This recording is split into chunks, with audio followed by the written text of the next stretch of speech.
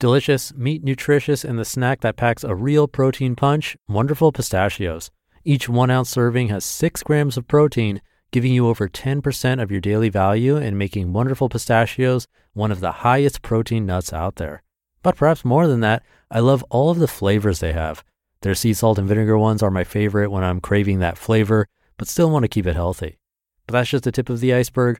Wonderful Pistachios come in a variety of flavors like chili roasted, honey roasted, smoky barbecue, and jalapeno lime, to name a few.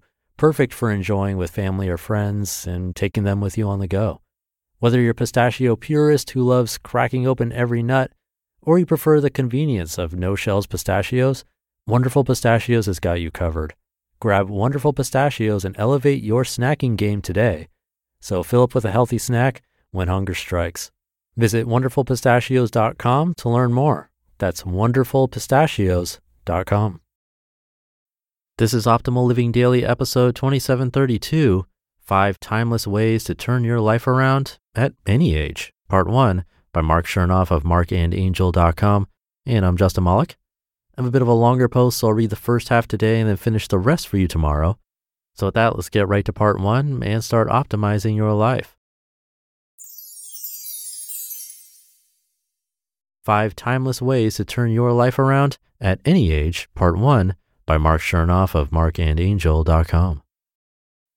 Things can change if you want them to at any age. Life changes every single moment, and so can you. Last week, I received 3 emails with the exact same subject line from 3 different coaching or course students, turning my life around. This synchronicity certainly caught my attention. Each of these students' emails went into detail about their life situation and danced around the same fundamental theme and question. I don't know what I want to do with my future, but I want to be successful, so what should I do? Obviously, a sweeping, open-ended question like this is difficult to answer, but here's my attempt to answer it for all of us. A short list of 5 timeless principles and strategies Angel and I live by, a list worth working on regardless of your age or what you decide to do with the rest of your life. Number 1, focus a little less on the future and a little more on the present. Yes, it's healthy to plan for the future, but not at the full expense of today. The truth is, no matter how smart you are or how hard you try, you can't accurately figure out the future. Even people who have a systematic plan, steps to be a doctor, steps to be a successful entrepreneur, etc., don't actually know what will happen down the road. And if they have any certainty at all, they're a bit naive. Life rarely goes as planned. For every person that succeeds in doing exactly what they set out to do in the exact time frame they set out to do it in, there are dozens of others who start strong and get derailed. And if this happens to you, it isn't a bad thing. New obstacles and opportunities may come along to shift your perspective, to strengthen your resolve, or to change your direction for the better. The destination you fall in love with someday may not even exist today. For example, just a few short years ago, the esteemed career paths of working at Google, Facebook, and Twitter didn't exist. Neither did the job of professional coach and blogger at Marc and Angel Hack Life. So if you can't plan out your future in its entirety, what should you do? Focus a little less on the future and focus more on what you can do now that will benefit you no matter what the future brings. Read, write, learn and practice useful skills, test your skills and ideas, build things, be adventurous and seek real-world experiences, cultivate healthy relationships. These efforts will help in any future circumstances that come your way. One of the best ways to begin with all of this, I think, is to build something small in your free time. Most people fritter their free time away on things that don't matter, like TV, video games, social media, etc. A year of that, and you have absolutely zero to show for it. But if you painted every day, or practiced your web design skills, or wrote on a blog, or updated and perfected a video channel on YouTube, or started building a side business or passion project, or spent more time networking with the right people, at the end of a year, you'll have built something. And you'll have some great life experiences too. Experiences you can point to and say, I built that and I learned this, which sadly, most people can't do. Also, it's important to mention that although it may seem easier for younger people to do these things, It's 100% possible for all of us to take small steps in the right direction, day in and day out, for the rest of our lives.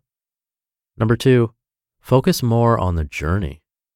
The most prolific and beneficial experience is not in achieving something you want, but in seeking it. It's the journey towards an endless horizon that matters, goals that move forward with you as you chase them. It's all about the pursuit and what you learn along the way, the moving. The most important reason for moving from one place to another is to see what's in between.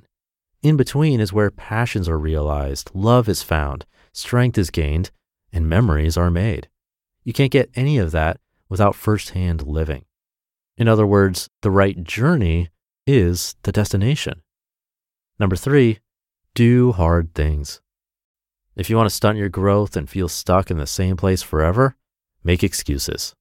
If, on the other hand, you want to stop feeling trapped, do things that make you uncomfortable, things you aren't very good at. There's no excuse for remaining stuck. There's no excuse for making the same exact mistakes over and over again. Life is too short. You've got to stretch your boundaries and break free. One of the most important skills you can develop in life is being okay with some level of discomfort, because the best things are often hard to come by, and if you shy away from difficulty and discomfort, you'll miss out on them. Mastering a new skill is hard. Building a business is hard. Writing a book is hard. A marriage is hard. Parenting is hard. Staying in shape is hard. All are amazing and worth every bit of effort you can muster. If you get good at doing hard things, you can do anything. How do you get good at this? Purposefully do things today that are uncomfortable and start in small doses.